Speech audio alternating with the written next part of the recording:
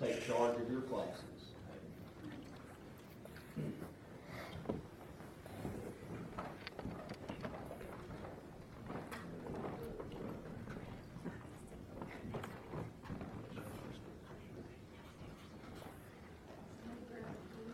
Morning.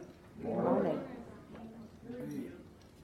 Way over towards the beginning this morning in the book of Genesis. I say this every time I teach or preach from Genesis. I'm very thankful that Genesis is here in our Bibles. There's a reason that it's here. There's several reasons actually. Could you imagine if the Bible started with the book of Exodus? And just left you in the dark on a lot of things. You'd start reading Exodus and wonder what an Israelite is. Who are the children of Israel? What's a Pharaoh? Who was Joseph?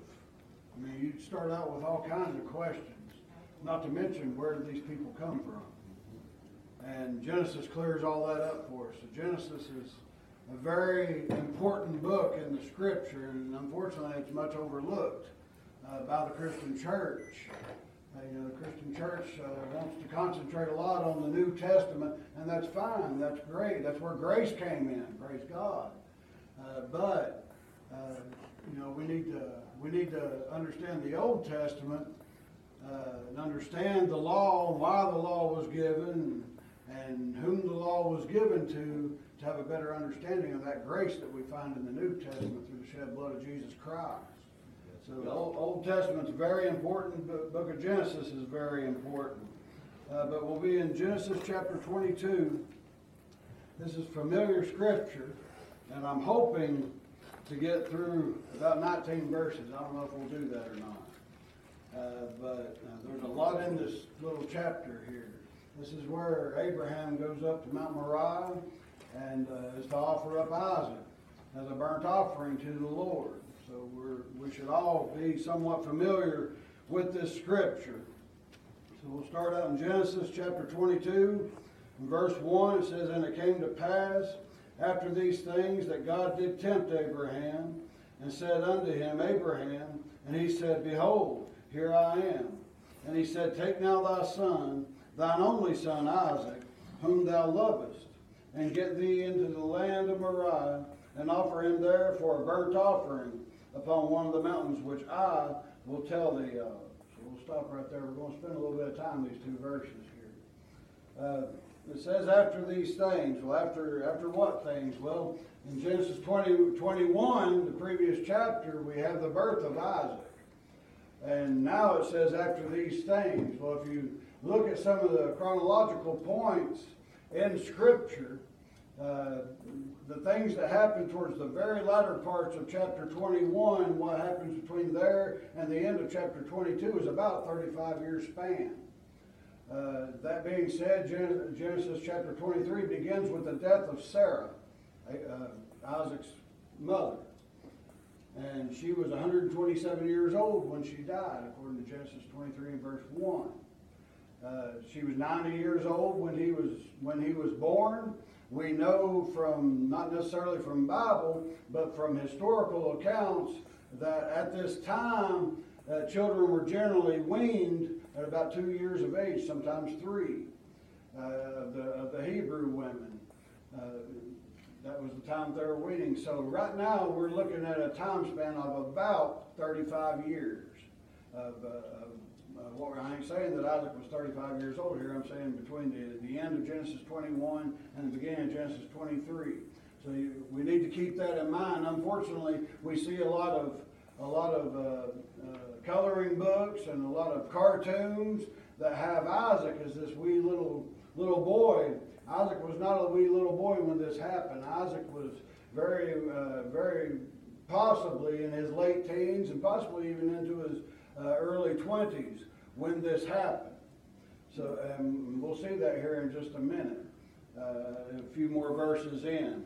It says, "It came to pass after these things that God did tempt Abraham, and said unto him, Abraham, and he said, Behold, here I am. And he said, Take now thy son, thine only son Isaac, whom thou lovest, and get thee into the land of Moriah, and offer him there for a burnt offering upon one of the mountains which I will tell thee of. Take now thy son. Now, we all know from the Genesis account, Ishmael was the first son. However, he was not born the way that God wanted him to be born. He wasn't the promised seed. Ishmael was not. Isaac was the promised seed. Isaac is the one that was that the blessing was to come from. The blessing that God promised to Abraham, that through him all nations of the world would be blessed. That he would multiply this seed as the sand of the sea and as the stars of the heaven. These things were to come from Isaac. So God tells him, he says, you take your son, your only son, and you take him to a mountain in the land of Moriah, and you offer him up there to me. He says, your son whom thou lovest. What's so insignificant about that? This is the first time in Scripture that the word love is used. And it's not used as a mother's love toward her children.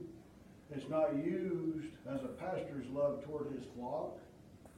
It's not used as a child's love toward their parents. It's used as a father's love toward his son. Not only his son, it's used as a father's love toward his only begotten son. So we need to keep that in mind as we're reading this scripture here. There's a lot of allusion to the Old Testament here. There's a lot of foreshadowing, or to the New Testament, a lot of foreshadowing to the New Testament here. So he says, take your son, your only son, and offer him up as a burnt offering. Folks, do you read in the book of Leviticus what a burnt offering was? Jesus Christ was a burnt offering that was offered up unto God. And God is telling Abraham here to take his only begotten son, your son whom thou lovest. And that's one of the things that had gone on in Genesis 21. Isaac was born, he had grown into a young boy, grown into an adolescent, went on up in his years, and Abraham was tickled to death, Sarah was tickled to death with everything that was going on. In fact, it had been quite some time since God had spoken directly to Abraham as far as the scriptural account goes. It had been quite some time since that had happened. Then all of a sudden, God, when he does decide to speak to Abraham again, what's he do? He tells him to go offer up his son as an offering unto him, a burnt offering. So, verse 3, and Abraham rose up early in the morning and saddled his ass and took two of his young men with him, and Isaac his son, and clave the wood for the burnt offering, and rose up and went unto the place of which God had told him. I don't read anything about hesitation here. I don't read anything about Abraham trying to reason with God. I don't read anything about Abraham saying, well, give me a week, or give me a few days, or give me a month. We'll get around to it. It says, early in the morning, he rose up, and he saddled his own ass, and he got the stuff for the sacrifice ready, he got his son ready, and they headed out. Now, in verse 2, we read about where they were going to, because it says here at the end of verse 3, and went unto the place of which God had told him. Where did God tell him to go? He went to Moriah. What was so significant about Moriah? You only find Mount Moriah mentioned twice in the scriptures. You find it mentioned here, and you find it mentioned in the books of Chronicles one time. What's so significant about it? This is the place where Solomon's temple was built. Many, many years after this happened here. God sent him to the same area. I ain't going to say it was the exact same peak or the same plateau or anything along those lines, but it was the same area. I have no reason to believe otherwise. I don't know why God would do something like that. Now, all that being said, some people will say that Mount Moriah also is equal with Mount Calvary. Me personally, I don't think so. I'll let you all decide that on your own. But there were substitutionary sacrifices offered up on Mount Moriah. We're about to read about one of them right here in the form of a ram that was caught in a thicket. And we know that Solomon's temple was built there as per the Old Testament scriptures. There are many, many, many sacrifices that were made there. But those were all substitutionary, yes. Jesus Christ's death was substitutionary, yes. But all those deaths of all those innocent animals were to point toward the sacrifice that would take place in Jesus Christ 2,000 or so years ago when that happened. So me personally, I don't believe that Moriah is equal with Calvary. Same little chain of limestone hills there in Jerusalem. Same little chain of mountains there, yes. But I don't believe personally that Calvary is equal with Moriah. Well, I said I'll let you all look into that and you can develop your own opinions on it. But regardless, Abraham didn't hesitate. He got up and he went where he was, or headed off to where he was supposed to go. Verse 4, then on the third day Abraham lifted up his eyes and saw the place afar off. What had God told Abraham to do? He told him to take his only son that he loved and take him and offer him up for a sacrifice. This here says, on the third day he lifted up his eyes and he saw the place afar off. Folks, that tells me that for 3 days, in Abraham's mind, Isaac was already dead. He knew what he was going to that mountain to do. He knew what he was going to do. And yet, he trudged on. He didn't hesitate. He didn't hesitate one bit. For 3 days, Amen. 3 days in his mind, Isaac was already dead. And don't you think Isaac wasn't wondering about things while they were making this way? Like I said, he wasn't a little boy that couldn't really think for himself at this point. In fact, we'll just read on. And Abraham said unto his young men, abide ye here with the ass, and I and the lad will go up yonder and worship, and come again to you. And Abraham took the wood of the burnt offering and laid it upon Isaac his son. And he took the fire in his hand and a knife, and they went both of them together. And Isaac spake unto Abraham his father, and said, my father. And he said, here am I, my son. And he said, behold, the fire and the wood, but where is the lamb for a burnt offering? Don't you think Isaac wasn't wondering about that all the way to Moriah? Don't you think for a second that he wasn't wondering about that offering, about that sacrifice? But here, back in verse 5, when Abraham tells his young men, he says, abide ye here with the ass, and I and the lad will go yonder and worship, and come again unto you. The word for young men and the word for lad is the exact same Hebrew word called ne'er. The exact same Hebrew word. So when we picture young men, servants of Abraham's, what do we picture? We picture young men. We picture young, strong, able-bodied men that are able to do the servile work. They're able to labor for Abraham. They're able to carry the goods and all these other things. Now it says that Abraham saddled up his own ass here in the Scripture. That's what we don't see nothing about these young men doing that. They've been traveling for 3 days, but I don't see anything about them riding an animal. Folks, Abraham was well over 100 years old at this point. I can understand why he'd want to ride a donkey that far. I wouldn't want to walk that far right now, and I ain't nowhere near his age that he was when this happened. But these young men were able to do that. But young man and lad are the exact same Hebrew word. So that tells me that if these young men, if we picture them as just what we do, young men, late teens, early 20s, we should probably also be picturing Isaac in the same manner, the same way. I said Sarah was 90 years old when he was born. She was 127 when she died. That makes Isaac 37 years old when she died. So we need to keep all these things into consideration. And I said Genesis 23:1 begins with the death of Sarah. So within this we've got about 35 or so years.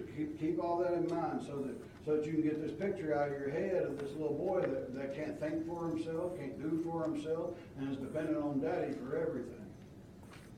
It says Abraham took the wood of the burnt offering, laid it upon Isaac his son. He took the fire in his hand and a knife, and they went both of them together. It's verse 6. They went both of them together. I think that the Holy Spirit inspired Moses to write this in such a way just to show that Isaac was giving no fight to Abraham. Isaac wasn't questioning Abraham at this point. Granted, the very next verse he says, where Where's the offering at? Where's the lamb? Where's the blood sacrifice at? He does ask that question in the next verse. But it says they went off together. Even though I personally think that Isaac would have had some questions. And Isaac had developed some questions on their way to Moriah. Why are we doing this? Why are we going all this way? It says, and Abraham said, my son, God will provide himself a lamb for a burnt offering. So they went both of them together. They went both of them together. No fight, no arguing, just Abraham explaining how good God is. Abraham explaining how God is all-sufficient. God is self-sufficient. And if God wants a sacrifice, God will provide that sacrifice for his people to make to him. Now, did Abraham really and truly have intentions of killing his son? That's the question that has loomed over the church for 2,000 years now. Was Abraham really and truly going to kill his son? Yeah, he was. Yes. I mean, I give it an emphatic yes. He was. In fact, the book of Hebrews will confirm that to us. He says that Abraham, knowing that God was able to raise up the dead, was going to offer up Isaac as a sacrifice unto God. He had told the men here, he said, me and the lad are going to go yonder, we're going to go to worship God, but he and I will return. Amen. He didn't tell them how he was going to worship God. Folks, what is worship? We see worship as coming in and hearing a sermon. That's a form of worship, yes. We see worship as singing songs. That's a form of worship, yes. But pure worship unto God. I didn't say pure religion. James gives us that definition. Pure worship to God is simply obeying God. Amen. When God tells us to do something, when we read something in God's Word that we are supposed to do, how we are supposed to act, or anything along those lines, and we obey the Word of God, that is worshiping God. Yeah. Abraham said, we're going yonder to the mountain. We've traveled these 3 days. I know you boys are tired, speaking to his servants, speaking of those young men. So I know that you're weary from the journey, but you just hang out here just a little while longer, and the lad and I are going to go up yonder into the mountain, and we're going to worship. Yeah. Abraham knew what worship was. He knew that was obedience to God. Amen. That is the purest form of worship that we can give God. I love to hear a good sermon. And I love to sing the songs of Zion. And I love to read the scripture. I'll raise my hands once in a while and give an amen, and maybe even shout a hallelujah while I'm in the congregation. But pure worship is obedience to God. Amen. It's obedience to what God tells us. Abraham was going to obey God. He was going to the mountain to obey what God had commanded of him. He was going to worship. They went both of them together. Verse 9, and they came to the place which God had told him of, and Abraham built an altar there, and laid the wood in order, and bound Isaac his son, and laid him on the altar upon the wood. And Abraham stretched forth his hand, and took the knife to slay his son. And the angel of the Lord called unto him out of heaven, and said, Abraham, Abraham. And he said, Here am I. And he said, Lay not thine hand upon the lad, neither do thou anything unto him. For now I know that thou fearest God, seeing thou hast not withheld thy son, thine only son, from me. So they go up into the mountain. Abraham lays the wood down, sets everything in order for this sacrifice. It says that he binds Isaac. I don't think there's any question in Isaac's mind at that point what Abraham's intentions were. If he had any doubts, they would have been cast far off at that point. But I don't see him struggling. I read nothing about. And listen, like I've already said, Isaac was a young man at this point, late teens, early 20s. The latest would have probably been mid-20s. Here's Abraham, over a century old. Don't you think Isaac could have overpowered him if he would have wanted to? I believe he could have. I believe he could have took his father down and headed on down the mountain and went anywhere he wanted to go just to get away from that situation. But again, I see obedience here. Yeah. This is obedience of the Son to the Father. And that was the meat of Jesus Christ. That's what Jesus Christ told them. John chapter 4. The rest of the disciples had gone into town to get themselves something to eat. Jesus met up with a woman at the well there in John chapter 4. And we all know that account. We all know what happened. And when the disciples come back, what did Jesus tell them? He said, my meat is to do the will of him that sent me. His meat was to obey the Father. Amen. And here's Isaac obeying the Father. Here's the Son obeying the Father here in the Scripture. The angel spoke unto Abraham. In verse 12 again says, I know now that thou fearest God, seeing thou hast not withheld thy son, thine only son, from who? From me. Folks, Abraham didn't go up into the mountain to offer up his son a burnt offering unto an angel. He went to offer him up to God. Amen.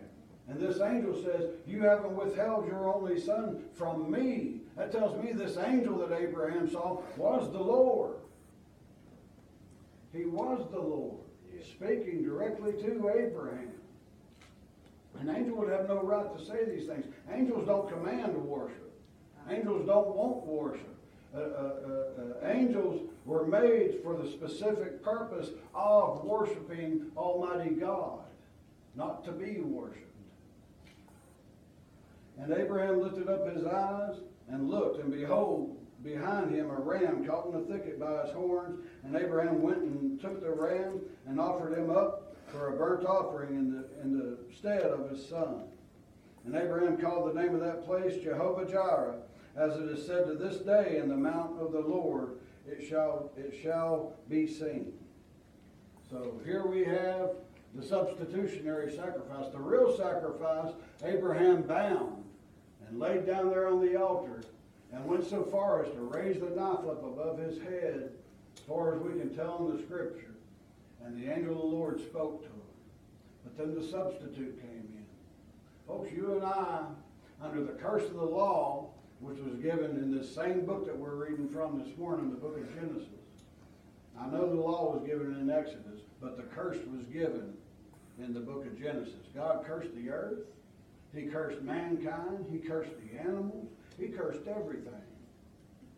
Why? Because of sin. Because of sin, God cursed everything. That's why the New Testament tells us that the earth groans for a rebirth. Not just mankind. I mean, folks, you see people out here all the time. We see lost folks. We've got them in our families. We've got co-workers.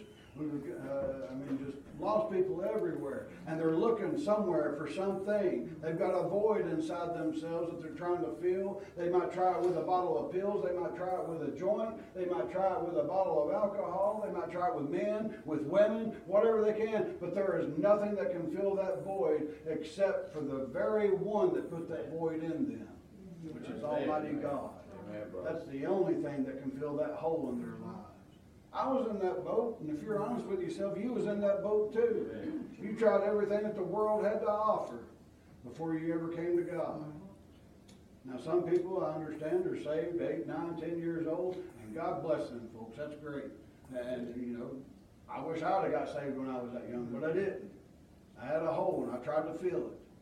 I tried to fill it with the things of the world, but God finally filled that void in my life. Amen. One day. God filled a void here that hadn't really even taken place yet physically. And as I said several verses ago, in Abraham's mind, there was already a void there. There was already a void thinking, I'm about to kill my son. I'm about to offer him up to the Lord. And there was all kinds of arguments that Abraham could have made. Abraham could have said, Lord, you promised this boy to me.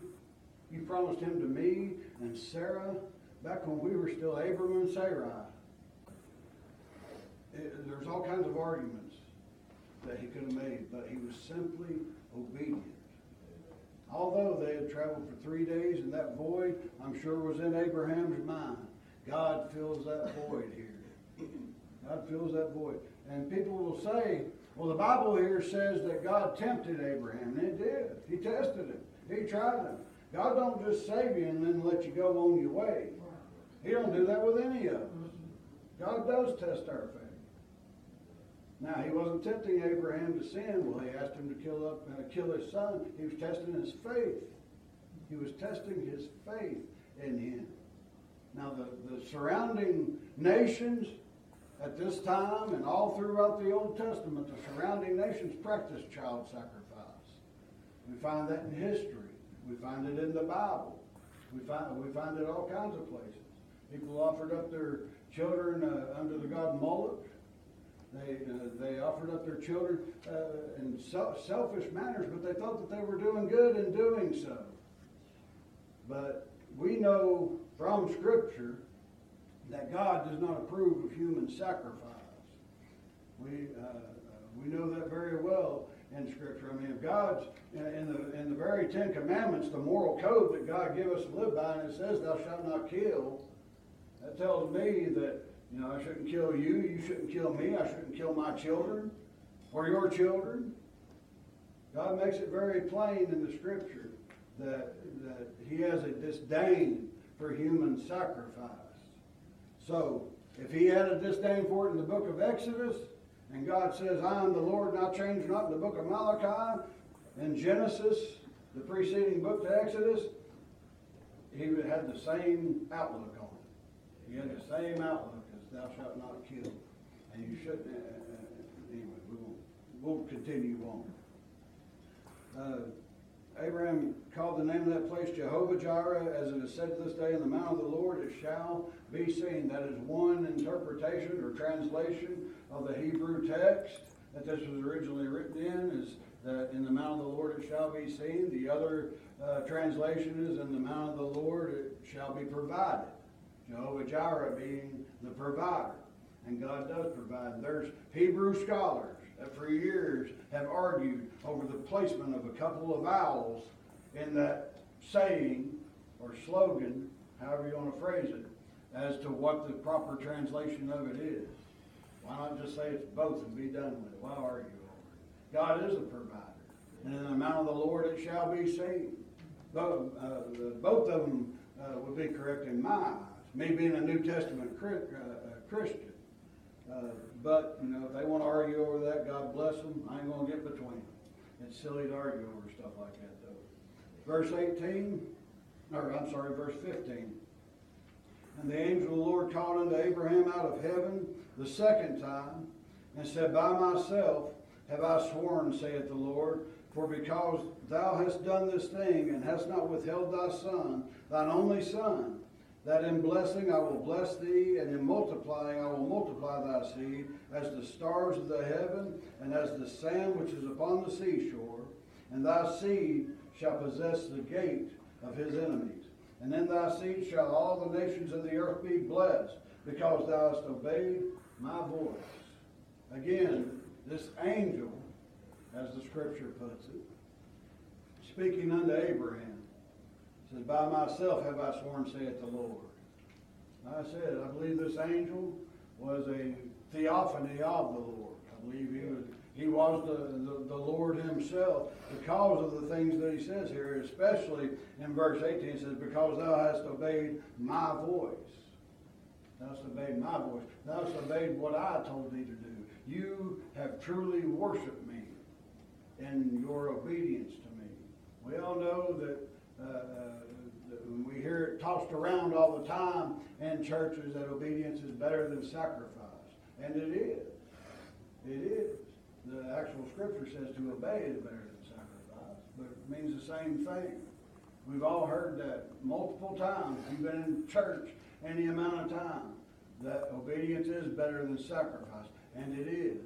Because obedience is the purest form of worship that we can give to God. What does it mean to fear God? We're supposed to fear God, are we not? Why do we fear Him? Well, it depends on your definition of fear, really. The outside, no, I shouldn't say the outside, the unsaved world. The unsaved world, more and more and more, has zero fear of God. And I'll be honest with y'all, a lot of that is the church's fault, because the church has lost their fear of God. And the unsaved world says, well, if those people don't fear God, why should I fear God? I I remember, Bible schools, Sunday schools, and church services when I was a kid, where, I felt like I needed to be saved 5 different times before I ever got out of the service. It was put in my head that I was a sinner, lost sinners go to hell, and I didn't want to go to hell. Now, that was one fear of God. Another fear of God is simply reverencing God, reverencing who He is. That's the fear that the church has lost. The church has lost the idea of who God really is. They've lost the thought that He's the very speaker into existence of the entire universe. They've lost the thought that He is able to crush us at any point that He so desires. He is God, and the church has lost that sight of God. They have lost that thought of God. And therefore, it has bled out into the world. And the world says, if the church, if the people of God don't fear Him, I have nothing to fear. And that's where they've gotten this idea. And Missy and I were actually talking about this on the way to church this morning. That's where they've gotten the idea that they can go out and they can do whatever they want. They can live how they want. They can act how they want. And them and God will have some sort of arrangement come Judgment Day.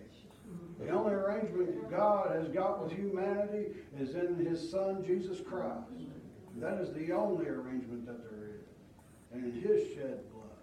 Amen. That's the only way out from underneath the condemnation that God placed on the earth and God placed on mankind in this same book that we're reading from this morning. I got a little bit off track there, but that's okay. That in blessing I will bless thee, and in multiplying I will multiply thy seed. This isn't the first time this promise has been made to Abraham. But Abraham has just proven to God in the test and the trial that God has put him through, and the temptation that God has put him through. Like I said, God didn't tempt Abraham to sin.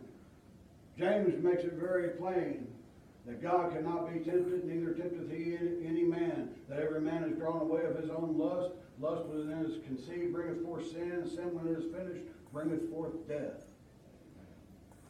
So God does not tempt man to sin. Where does that temptation come from? It comes from inside your chest. It comes from inside my chest. It comes from our own dark desires that nobody else knows about. It comes from our own wants and our own passions that we're going to take to our graves with us one of these days. It comes from within. We can't blame the devil. We can't blame anybody on our lusts, on our sins. We can only blame ourselves on that. We can't blame Adam and Eve. We can only blame ourselves. If we could blame Adam and Eve, then everybody since Adam and Eve should be saved right now. If we can point a finger back at them, but we cannot do that. We make our own decision. You decide.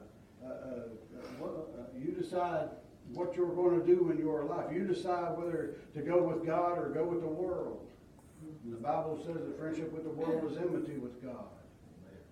So, God even told the Israelites that He said, I set before you choices. I set before you life and death. Choose life. He left it up to them to do it. You read that in Deuteronomy. Anyway. And in thy seed shall all nations of the earth be blessed, because thou hast obeyed my voice. Not because you traveled 3 days, not because you worked hard, not because you climbed this mountain in your old age, but because you have obeyed my voice. Amen. There's too many church members.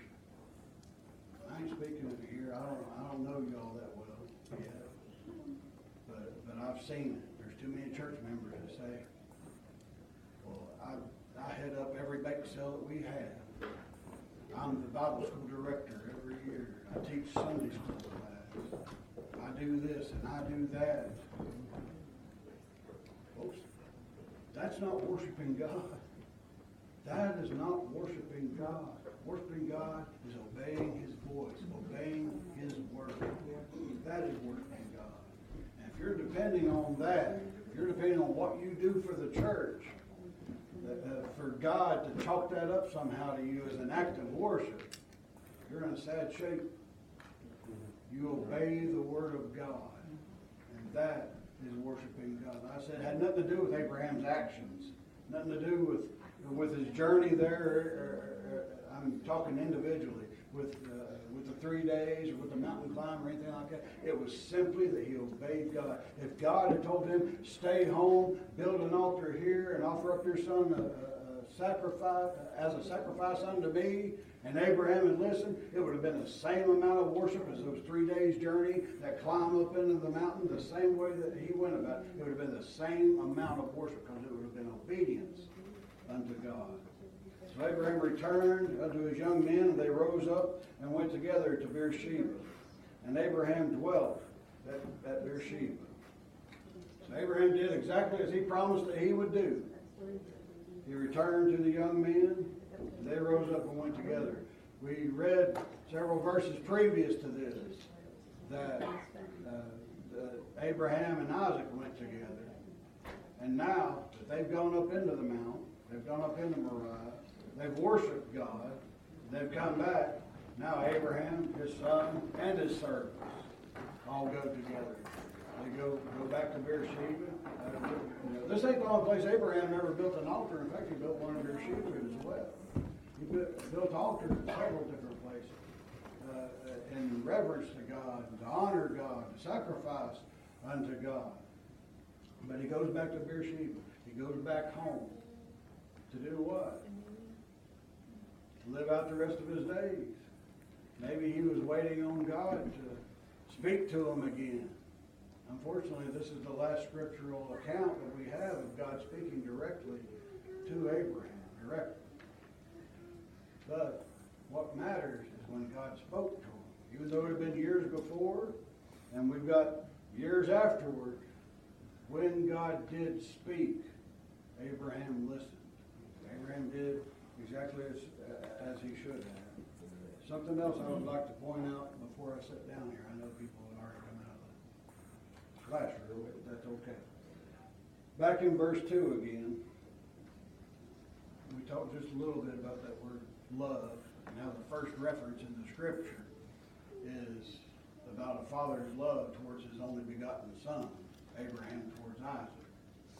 Something else, though, that we need to consider is, and I recommend this for all of you all, when you're studying Scripture, if there's a certain word or a certain phrase that you're wanting to know a little bit more about, you go back and the first time in Scripture that it's used, you look at the surrounding context, and it should flow like that through the rest of Scripture. Most times, 98% of the time it will. So, that being said, we see this word love here in verse 2 of Genesis 22.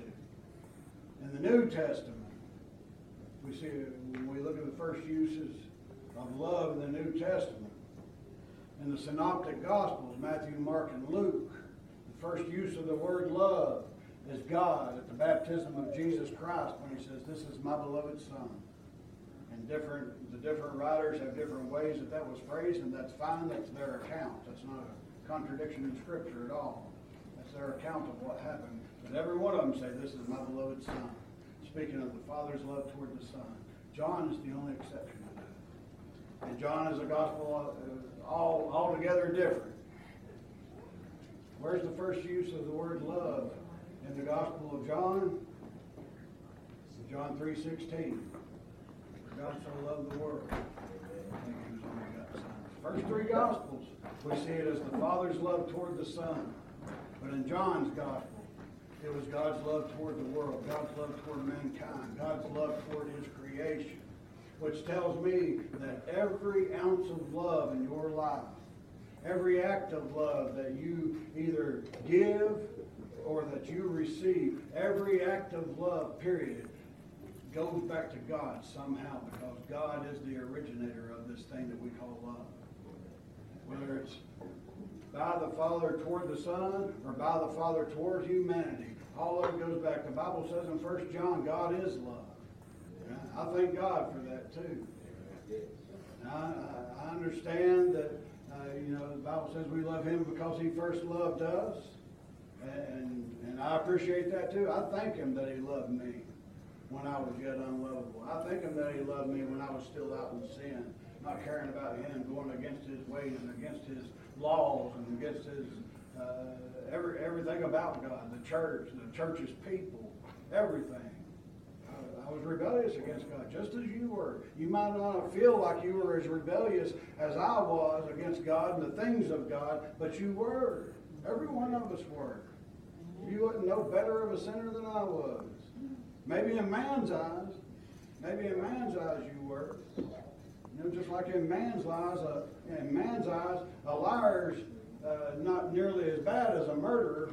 In God's eyes, it's both sin, and both sins deserve hell. Sin is sin in the eyes of a thrice holy God. It doesn't matter how big or small you think it is. But anyway, I wanted to point that out before I sat down about love. In the Old Testament, this is the first use of love in the Old Testament, the Father towards the Son. In the New Testament, the first three Gospels, the Father towards the Son. But in the Gospel of John, it's the Father towards humanity. Which tells me that love goes full circle all the way back to its originator, Almighty God. Thank you all for your attention. God bless you.